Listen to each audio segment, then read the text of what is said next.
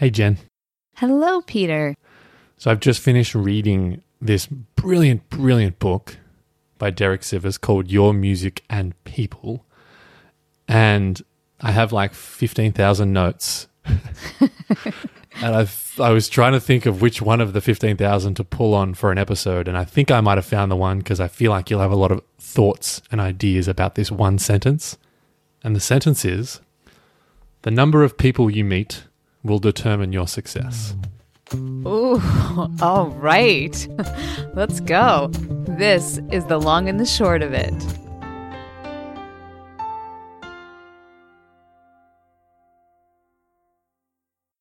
So I should set a little context first. This book is very, I think, deliberately contrarian. And Derek Sivers has a knack for sort of provoking really interesting thought, I find.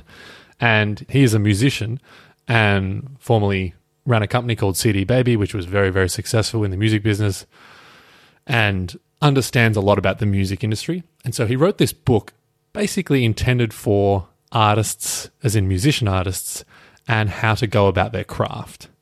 And yet, reading this book, all of it applies to all the things that we've talked about around freelancing, around even entrepreneurship.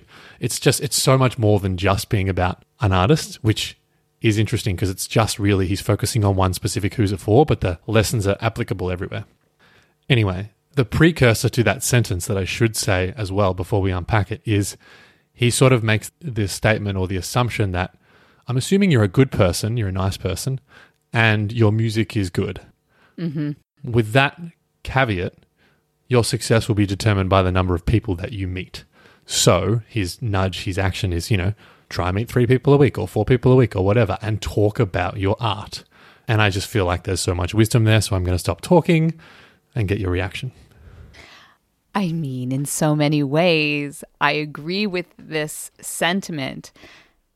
It's not necessarily that you have to meet as many random people as possible, but more that you practice speaking up about the kind of work you're making to the kind of people who you want to know that you're making it. And perhaps you even end up making it for them or with them or because of them.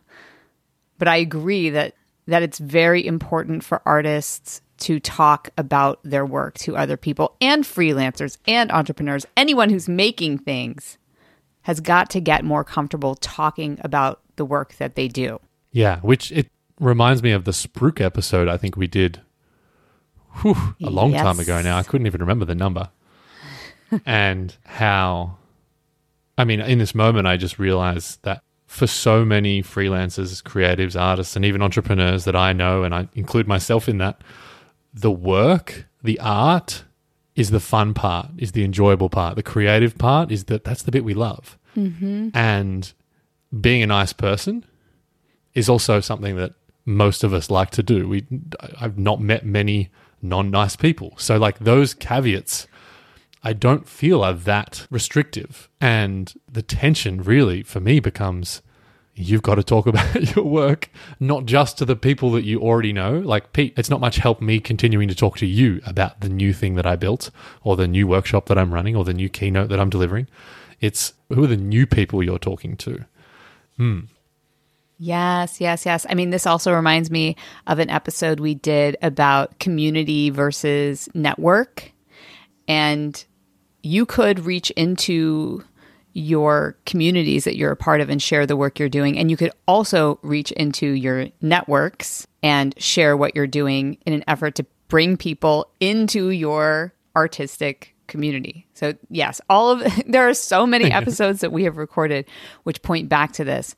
But the thing that immediately comes to mind, and pardon me for a moment as I go down a bit of a rant rabbit hole, and I'm about to share something that is specific to the theater industry in content, but broad enough to apply to every single one of our listeners in context. So at the beginning of the Broadway/theatrical industry shutdown, which was the beginning of shutting down many other industries as well, some of the quote gatekeepers were very vocal about what they thought actors should be doing during this time. And the advice they were giving was like very unhelpful and not relevant to the current moment. Things like, you really better be perfecting that audition material right now, or like, this is the time to like get to know your ring light and things like that. And I was getting so annoyed because the best advice to give to someone is use this time to focus on building your community. Because on the other side of this pandemic, when things start to move again, people will remember who they went through this with. People will remember the friends they made, the connections they made, the new collaborators they discovered during such an extraordinary time. I don't think anyone is going to come out on the other side of this pandemic and as the theater industry is opening up go, wow, look at how that person adjusts their ring light. I mean, community is really where it's at. Yeah, most definitely. Most definitely. And so the thing I know I said this, but I'm just re-emphasizing it for myself out loud, and maybe you have some additional thoughts, that it's the expansion of the community that's so important. It's not, I have my 3 best friends or my 3 collaborators and I only talk to them about my work. So why isn't my community spreading? It's I think the emotional labor or the tension of, again, you mentioned this in the networking and community episode, of reaching into your network to bring people into your community. I just feel like that's worth re-emphasizing. It's not talking to the people that you're already comfortable talking to.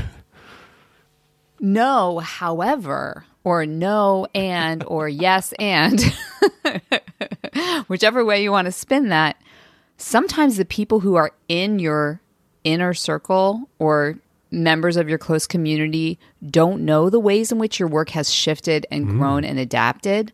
So it is important to keep people in the loop about that. But to your point, there's a book that I've mentioned a couple times on this podcast called Reach Out by Molly Beck.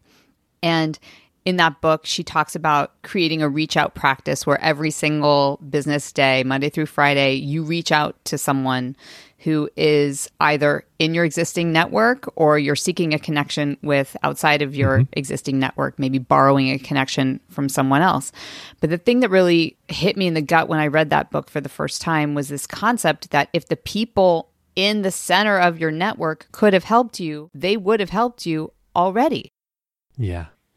Like if they really are people who believe in what you're doing, they will help you. So the fact that you are where you are right now with your existing community, whether it is very far along in your career or very early in your career, that community is only able to contribute what they are able to contribute.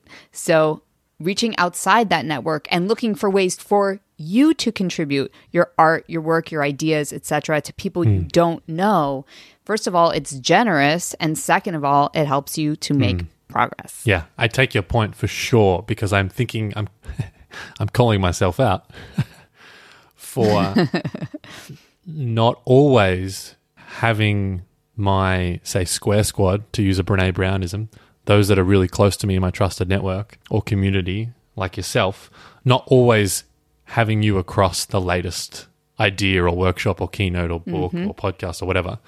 So that is such a good call in, call out, that it's about updating the people in your close network for sure, and that allows them to help you and help yourself grow that community, that network, meet the new people.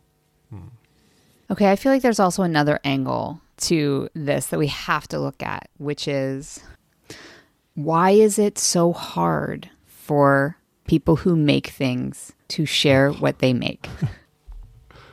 I mean, the emotional labor required is so heavy. It's such a heavy lift to bring work into the world and actually share it with people who might care.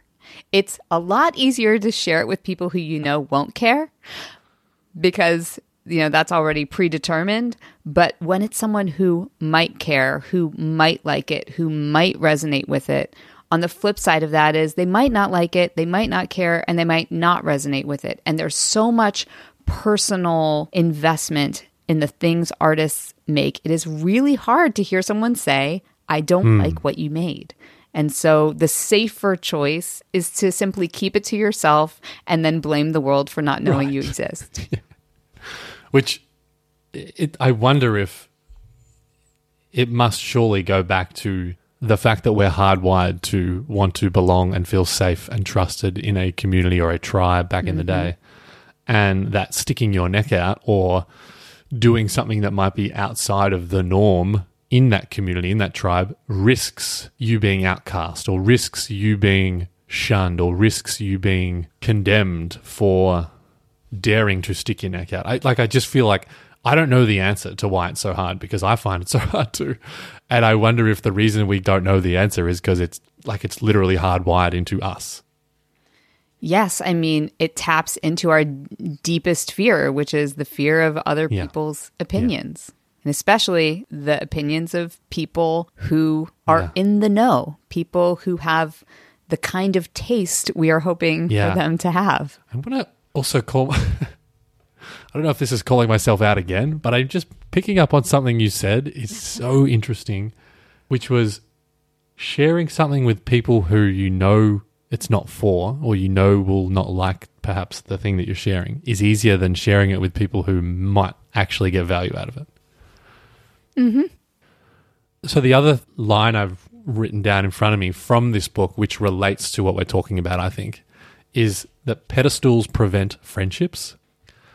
And in the book, Derek tells this beautiful story, and I'll butcher it, but I'll do my best to summarize, where basically he was at this music conference and he had these people that he was there to see speak, and he admired them and he'd researched them and he wanted to have a conversation with them, and they were, the top music producers in the business. And he sort of says after one of their speeches, he went to talk to them and was a bit nervous and had him on a pedestal and it didn't go that well. And so he went outside to get some fresh air and just sort of catch his breath. And in doing so, he met this person and they just got chatting and he was just kind of having a normal conversation. And it turns out that this person was a very, very senior executive at one of the record companies, gave him his card and, the rest is history, gave him a job and blah, blah, blah. And he had this aha moment that if I had have known who that was, I would never have created this friendship. And I just see so many examples of this because I do it myself. When I put people on a pedestal, it's harder to connect. So just keen for your thoughts. Okay, well, I have to deal with this all the time with people who are in the auditioning world because actors go in for famous directors and they have a choice to make. They can either put them up on the pedestal and that will absolutely inform and affect their work and affect the outcome. And frankly, there are some directors who like to be in that position where they are, adored and worshipped. And they could also make the choice to view the director as a colleague or collaborator and then approach the work in that way. And I find that approaching the work as a collaborator or colleague tends to lead to better outcomes because people who are in collaborative art forms don't want to be on a pedestal. Because then they can't collaborate. Then no one challenges their authority. No one challenges their ideas, especially the bad ones. People talk about it behind the director's back saying I can't believe we're doing X. But when you are able to take someone off the pedestal, look at them as human, then you're able to really seek a relationship, a collaboration. And you can just imagine, trying to build the empathy bridge here. How would you feel if a very talented and emerging artist or creative or entrepreneur in your field interacted with you and didn't allow you to be human, forced you into this god or deity role? It's not a fun position to be in. Yeah, and I think there's definitely parallels into corporate world and even startup world as well. I've seen thousands at this point of people go through Seth Godin's Alt MBA, of which I'm one of the head coaches, and the amount of times that you see an executive from a big company or a tech startup that's, a big deal, a big founder, they've got a sort of a name for themselves. And in something like the Alt MBA, no one cares. It doesn't matter. Everyone's there to connect and gather and collaborate with one another. So you might get a freelancer from Sweden collaborating with this high-flying executive from New York. And time again, the amount of times that I've heard those executives say how helpful it was, how beneficial it was, how enjoyable it was to just have conversations like humans and collaborators. It's just, yeah, it's like every single session. It happens multiple times. Yes, I love that so much. It just makes me think that like there are certainly going to be places where status and pedestal are valued. And I guess the question is that the environment that will ultimately allow you to create the change you seek to make in the world? Ooh, I like that. I like that. Okay, so what do we make of this Derek Sivers mic drop that rattled my brain, and we've unpacked a little? That your success may be determined or will be determined by the amount of people you speak to or introduce yourself to or know. Well, first thing I make of it is I better buy that book. It's so good. It's so good. And the second thing I make of it is it takes a lot of emotional labor to do the work, to find your confidence and share the work that you're doing. And it is vital that you do it anyway, because the only way for change to happen, for important ideas to spread, for important art to be consumed, is for people to know that it actually exists. And that is the long and the short of it.